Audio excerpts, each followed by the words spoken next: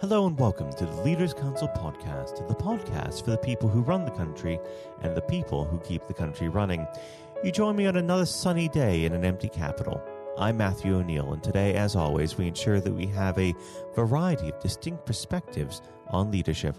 First, we're joined by Roger Philby, founder of the Chemistry Group, a London-based management consultancy. Roger, hello. Hello, Matthew. Thank you for coming on the program today. Of course, we meet under odd circumstances.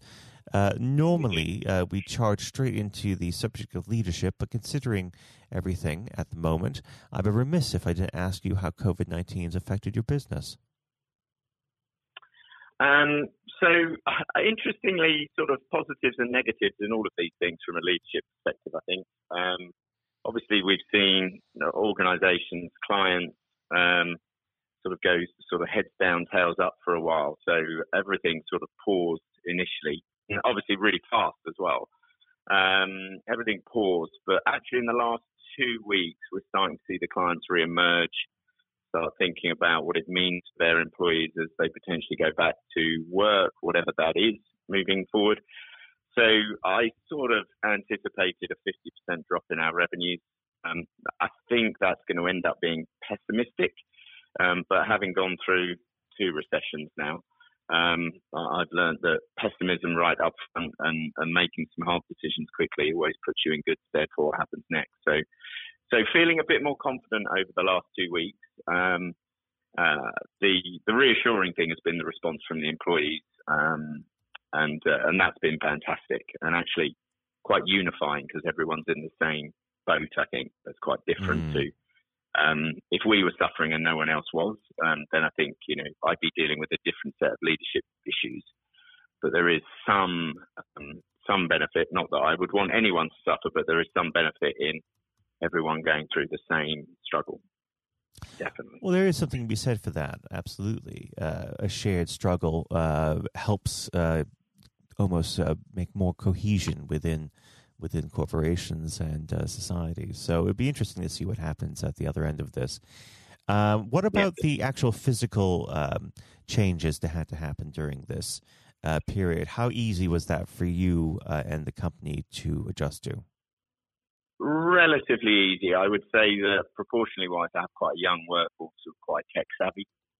So we already had a kind of, work from wherever you like as long as you're getting work done attitude into the business anyway. So our IT infrastructure was set up for remote working. We are predominantly in the cloud with all of our applications. I can't think of anything that we don't have in the cloud.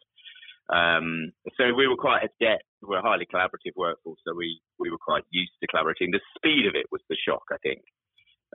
We were tooled up for remote working. The speed which we had to do it was quite shocking. And then I think initially it's changed and it's quite exciting and people are kind of motivated. But we pulse survey our workforce every week. We have we put in a buddy system quite quickly so we could get a feel quite quickly for people's ebbs and flows. And that's how I would describe it, I think, for the people, as all of us. I think there are highs and lows to working from home. And the research and the science, and when we've blogged about it, says that a hybrid is a much better way. Constant remote working is initially productive and then actually shows signs of getting less so the more that people do it. The same for office working. And the truth is the flexibility to do both is probably the most productive way, which is what we're looking at as we go back. But in truth, it's quite easy for us because we were used to working in a hybrid way already and we were set up for it from a tools perspective. Now, we should move on to the subject of leadership. I always like to start this part of the conversation off by asking the same simple question. What does the word leader mean to you? I've always thought of a leader as someone who is setting a clear vision for people, so setting a destination for people, and then sort of laying out the path to that destination. I don't think it's more complicated than where are we heading, and how might we get there. And I've always seen my role as setting out A, the vision, and B, the culture that's going to support getting there. So I've always thought leadership is about setting out the destination and helping people get there. I don't think it's more complicated than that. And how do you get your people there? How do you set out that culture? I think a culture is what you do. And therefore, I've always thought a culture is just the set of behaviours that are acceptable within an organisation and a set of behaviours that probably aren't acceptable. And we do that through our values. So we've set a clear purpose. Our purpose is to create opportunities for everyone to be brilliant at work. And that purpose then is the reason why people come to work for us. So that's why people come. And then we set out 3 clear values, which are passionate, brave, and human, which are the set of sort of, guides that inform the decision making and the how. So if the mission purpose is why we're doing it, the how then becomes the set of values. And therefore my job as a leader really is to make sure that those values and the behaviours that align to those values I'm doing such that it's reinforced. And sometimes I'm awesome at that, and sometimes, frankly, I'm lousy at it. But I remain, hopefully I'm more consistent than I am inconsistent. And so, yeah, that's my job. What's the direction of travel? Why are we doing it? And then how do we get there, which is stipulated in our values. And actually, I've gone back to our values in the COVID situation where we're remote. I've actually gone back to our values, and I'm talking about them almost on a daily basis because we're not visible. So reinforcing them through my communication is really important. Now, leadership doesn't develop in a bubble, of course. It comes from somewhere. Let's go back to the beginning of your career when you first started out your working life. Did you have any particular influences, whether they be role models or circumstances that shaped you as you are today? Yeah, I think so. I think you get informed by your early experiences, and I think there's probably been a couple. I think the first thing was my sort of first job at school, and then I had jobs throughout university. I wasn't particularly academic, but what I found was I loved to work. I found that I wasn't overly motivated until I started working, and then I realised that actually this is what I love doing. And then the other thing was the type of work. So I loved retail, I loved hospitality. And so what I quickly worked out was I liked the service profession. So serving others, I kind of liked that. And therefore, I got quite good at it. And because you get quite good at something, you find a passion for it. And so that was the first thing I noticed was I loved work, the practice of work. And the work I loved doing was always in the service of others, whether that was in retail or hospitality. And I think leading is just being in the service of others. So sort of leadership is the pinnacle of what I love doing, which is I love working, full stop. And I like doing that work in service of others. And I think leadership is maybe not the ultimate role, but it is a role where your job is to serve others and not yourself. So I think that was the first thing. And then the second thing, in my first sort of proper job outside of university, I worked for a company, a recruitment business called Michael Page. And I ended up working for the now group CEO, actually, Bingham, who was manager and then director at the time. And he ended up being my mentor. And I learned so much from him about how not to run a business. So that's quite clear, and I've always said that. But I learned so much about how to run a service business and how to service clients, and also how to lead. And he was quite a distinctive leader and had a very distinctive style, some of which I think I've mimicked and copied, some of which I'm determined not to. But I think that's always the role of a mentor, take the good bits. And there was some stuff he was totally phenomenal at, which was about focus. So the thing I learned from him was understand what your business does, understand the value it creates for your clients, don't get distracted, and focus. And I think I've not been as good as that as I should be, but it's something that I learned from him quite early on, is that, what people want is consistency, and what a business needs is focus. And as a leader, you need to provide those two things. Now, unfortunately, our time together has drawn to its close. But before I let you go, what does the next 12 months have in store for the chemistry group?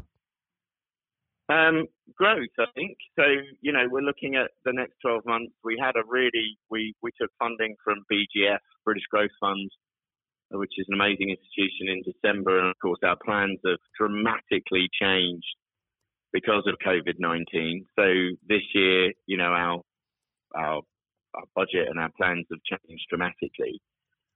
But so this year it will be about getting ourselves in fighting fit shape, which probably won't see growth on last year just because of the situation.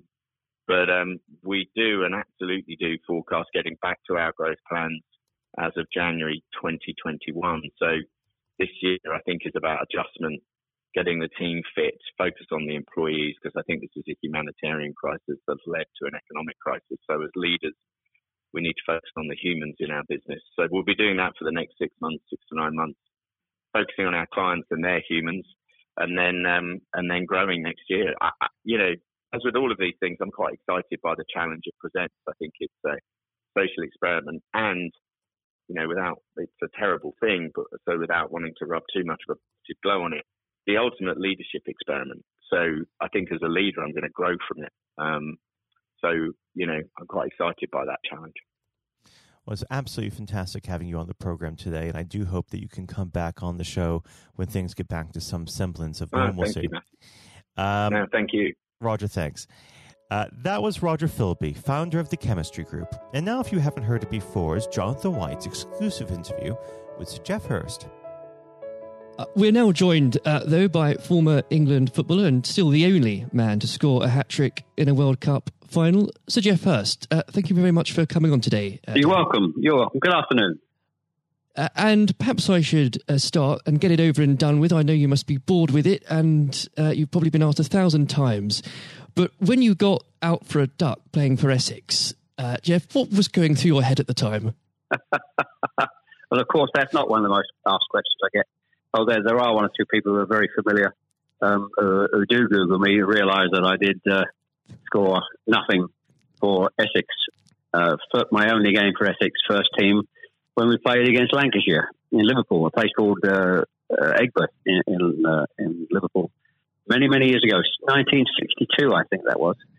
So I didn't, I didn't really feel it at the time. It was lucky to be playing, I guess. There were one or two injuries. But the problem that I had was really messing about between the two sports. That was very detrimental to me over that period of time, being stuck between the two sports. And I think for those that don't know, there's another world that might exist where Sir Geoff Hurst was a first-class cricketer and not perhaps a footballer. But whether it's business or cricket or football, obviously the importance of leadership, it can't be understated, no matter what form that comes in. When you were at West Ham, Geoff, and when Ron Greenwood first came along, he made obviously some pretty radical changes. Was this a man that genuinely inspired confidence the first time you'd meet him? Absolutely. I mean, he was simply a fantastic coach or teacher, if you like, at football. And they quite always mention when we talk about Ron Greenwood, Harry Redknapp, who was played under him and has been very successful as a player and the manager over many, many, many years. He's come across many coaches, of course, and managers during his time, over 50 years, I guess. He would still say that Ron Greenwood is the best coach he'd worked with. So you're very fortunate. I think you think you're lucky when you come across, if you have a great teacher at school and a great coach, as we had in Ron Greenwood, and of course a great manager in Sir Alf Ramsey. So to come across people like that, of that calibre, can have a huge influence on your your career, of course, and then your life, and that's quite purely the case. Absolutely. And in those early days at West Ham, with a manager like Ron there, it's also important to have confidence with your other players, and of course they become your friends. Who did you look at the time when to inspire confidence in yourself? Was it Peters? I think probably, I was very fortunate to play with the calibre of the players I did. Again, extremely fortunate to play with the captain of England and West Ham, and Martin Peters, who was a fantastic player. And as far as Martin's concerned, I think sometimes he didn't quite get the recognition he deserved, and what a wonderful player he was. In terms of inspiring confidence, I always probably say that the biggest influence for me, I guess, would be the captain, Bobby Moore. Although he was only about 8 months older than me, he graduated through the system probably 3 or 4 years earlier. He played for England in 62, 4 years before the final when I played. And so he was more, looked upon him more as a senior player, if you like, not as a guy with the same age group as me. And I looked at how he trained, how he acted, how he behaved, and how he played. And so he would say, I would also say he was a big influence on me. One thing I would say about leadership, what I do understand clearly in all walks of life, leadership is at the top, is absolutely vital for a business, a football team, in any walk of life to be successful. And it's quite evident. I was in the motor trade for a long time as well, selling car warranties to car dealerships. And you could almost tell when you walked into the business, many of the car dealerships, you could almost tell from the moment you walked in by initial reaction, people came and welcomed you, that the business was well run or conversely not well run at all. And so I understand the value and quality of leadership. And that's why I'm very fortunate to be involved in my career in those early days with two great leaders in Ron Greenwood and Alf Ramsey. Absolutely. And since you've already brought him up, Jeff, I think it'd be remiss not to go a little bit further with that. But obviously, after at West Ham, your playing came to the attention of Sir Alf Ramsey. Now, there's a man I'm sure when you walked into a room, you knew who was in charge. When it came to managing that England team, what was his style like, Jeff? Well, the first thing I say about Alf Ramsey, he's probably over my life the most powerful influence who had on me as a person. Naturally, it happens to an extent because he's got your whole career in his hand. Whether he picks you for England or he doesn't pick you, it can have a great impact on your career and, of course, your life. But in that era I was involved for 6 or 7 years, it was quite clear who was the boss. He was quite very, very strict. Probably at the time, maybe overly strict, but at the time you probably wouldn't necessarily get away with it in today's football because it's changed dramatically in how you deal with players then and players now. But he was the most powerful man I came across, and very few people. And he was quite ruthless in getting people out who didn't want to be part of a group, part of a team.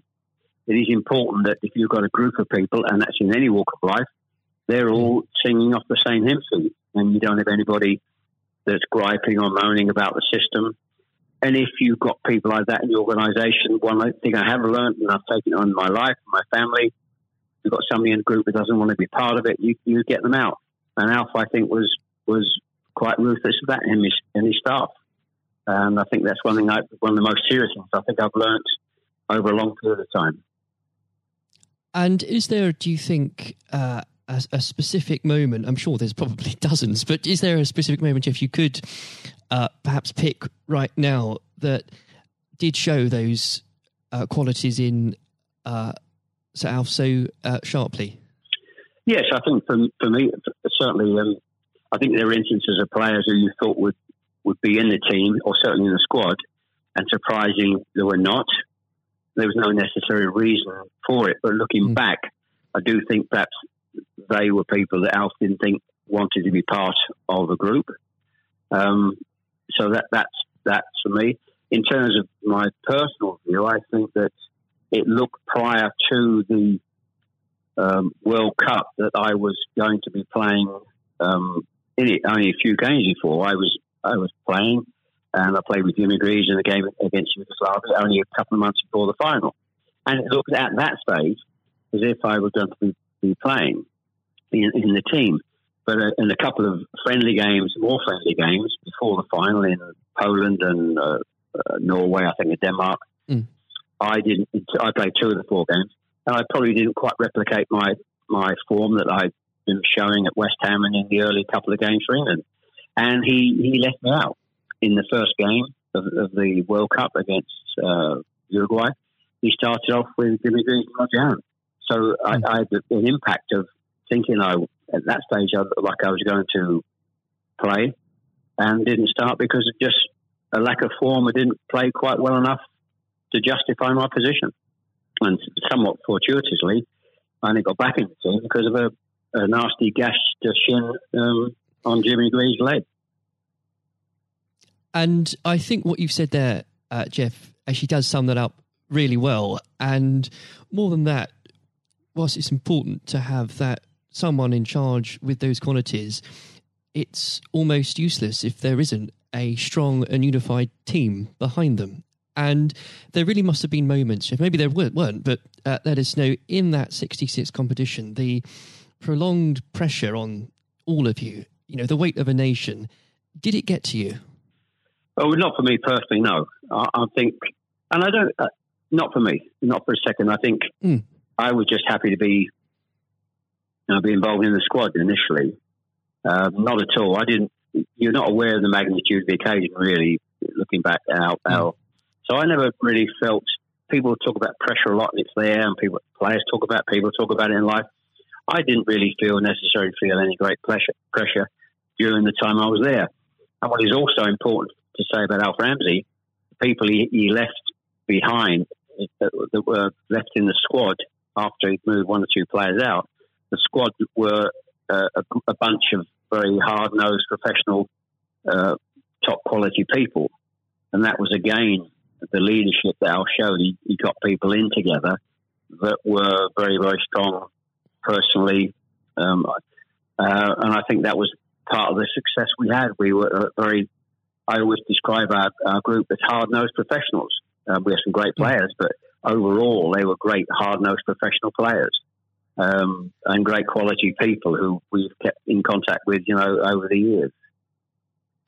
And Jeff, I've got to ask, and I'm not making this up, I've genuinely heard that people do ask you whether or not you realise there were people on the pitch at that moment. I imagine you were busy on something else. Well, I did some theatre shows last year. They've gone fairly well, and we're going to do a series of theatre shows, in fact, starting this week, over the next 2 or 3 months. And at the end of the theatre shows, we have about 20 minutes where we allow the people in the audience to ask questions. And I won't mention both. They're too long to talk about both questions. The other one's a really stupid one. It's too long for me to tell you. It's absolutely ridiculous. But the other ridiculous question I get asked, did I realise there were people on the pitch? And of course, I jokingly say, yes, I was just about to shoot to score the goal. And I looked round, put my foot on the ball, and looked round for a little while and said, oh dear, there are 6 or 7 people running on the pitch. So I've been asked that once at one of the theatre shows. So I make a joke about that and saying, yes, I put my foot on the ball and waited to just have a glance round, Maybe it does prove there are things such as stupid questions, really. Oh, yeah, there certainly are. I've got another one which I won't bore you with. It won't be too long to tell you.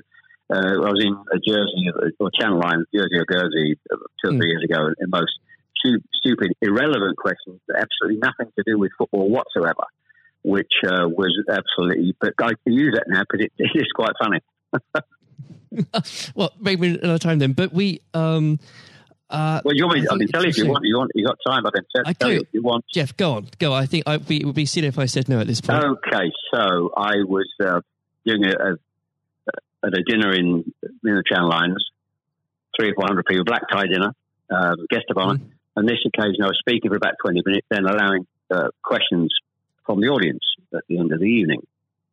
And there was the usual football questions. And then all of a sudden I had somebody at the back who asked a question. I didn't quite hear what he said. He didn't have the microphone with him. So I said, I didn't hear what he said. Can you please give this chap the microphone so I can hear clearly what he said? So the chap had the mic and he said, when a turtle loses its shell, is it naked or is it homeless? Right. What a question. What a question. I think that would be definitely in the stupid category, wouldn't it? So we had a laugh about that. You've got to have a patient of a saint, I think, sometimes to put up with things like that. But then again, I found it amusing. I just found it amusing. In fact, some of the audience found it highly amusing as well. So it did make me laugh that day. If you can put up with my questions, you can probably put up with anything. But there would have become a point, though, Jeff. I think you were a young man when obviously this happened, when you must have realised that teammates, began looking at you for leadership.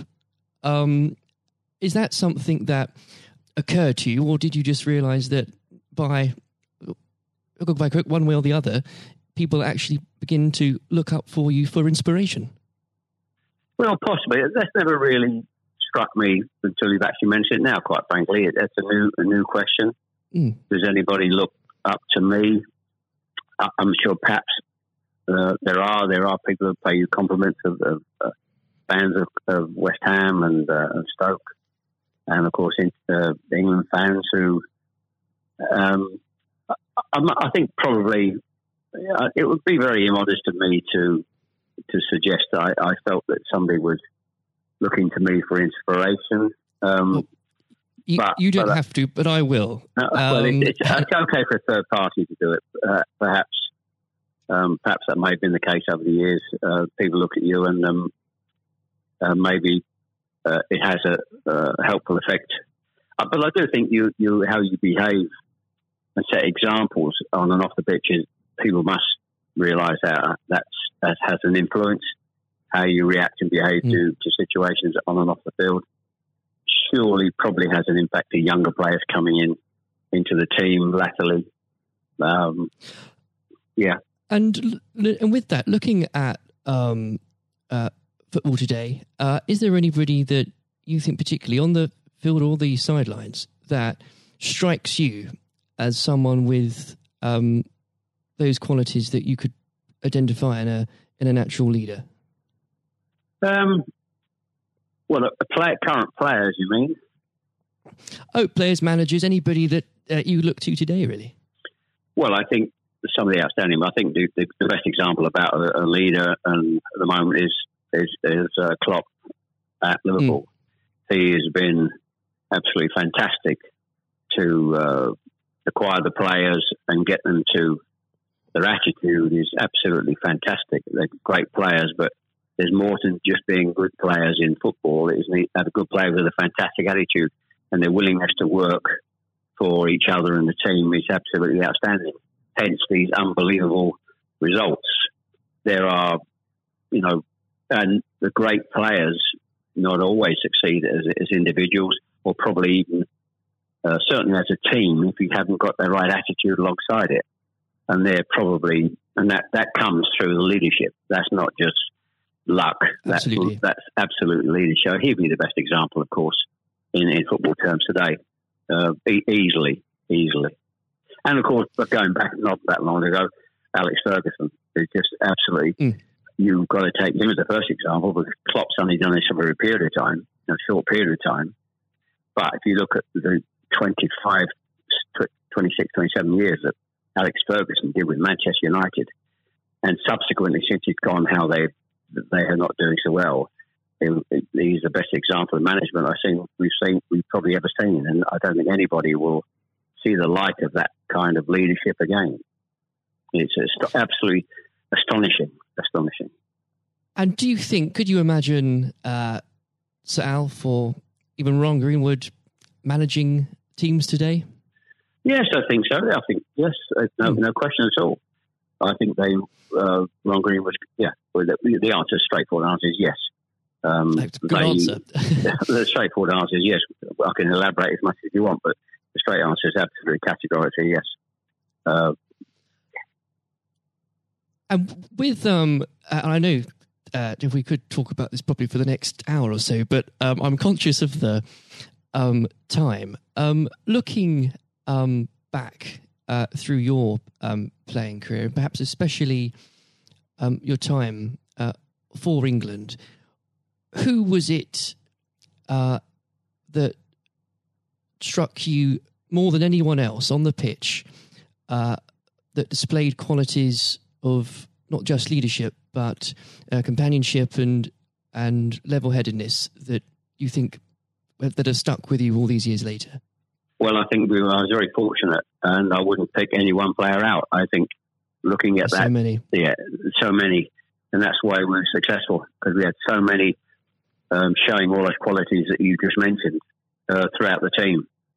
I think that was outstanding, and it's an opportunity to talk about all of them in that breath. And there was nobody, and going back from an earlier question for me, all hard-nosed professionals, good teammates, good socially, and that's why we kept in touch with each other on our golf days every year up until about 5 years ago. Of course, with the sadly dwindling numbers, we still got on. Our wives got on all together all those years later. It didn't just finish after '66. That reunion, that camaraderie, that team spirit. Getting on with each other lasted for a long time, and I wouldn't. When you put those questions and how you categorise those, I would pick every one of the 11 players who you put in that category that were like that. There was nobody else; they were all outstanding, and I think that was a big part. I can't stress how big a part that was, and I've said that many times for the success of the team. We had some great players. We had some great players, of course. But without the attitude alongside that, going back to an earlier question, we wouldn't have been as ultimately as successful. Exactly. Without that, the whole will never be greater than the sum of its parts. But with it, yes, the word is team. The word is team. Absolutely. And I always use the word team when I talk. Sometimes together, everyone achieves more, and that's the same in any walk of life. That's fundamental. And lastly, Jeff, looking, if you were to give advice, and whether this is in sport or business or indeed any other walk of life, what would you identify, if you can, as the key tenet that you can't go without in terms of leading a team, no matter what that team is? Single-mindedness, dedication to the job, thinking about that role, that job in leadership all the time. It's a huge part of your life. I don't think you can switch off when you're in business at the top level or sport at the top level. You may, have a couple of weeks holiday, but I'm even sure if these top managers and leaders in all walks of life are away on holiday on a beach somewhere warm, I'm sure they will not switch off for 2 weeks and completely not think about their role as the boss of an organisation. And I think you're completely focused. You're always thinking about things, thinking about improvements, and it's just dedication and tuning your life to being successful. Excellent. Well, Jeff, on that point, thank you very much for joining us today. You're welcome. Very good nice to have a talk about this and just go over the past and just refresh my own memory about the quality of the players I grew up with. Excellent. Another time, it would be great to talk again. Thank you, Jonathan. Thank you. This has been the Leaders Council podcast. Thank you for celebrating excellence in leadership with us. I have been your host, Matthew O'Neill. Until next time, goodbye. Thank you for listening to our podcast. The views expressed within the podcast do not reflect the views of the Leaders Council of Great Britain and Northern Ireland, its parent company or subsidiaries, members of staff, other guests, or any other person therein associated.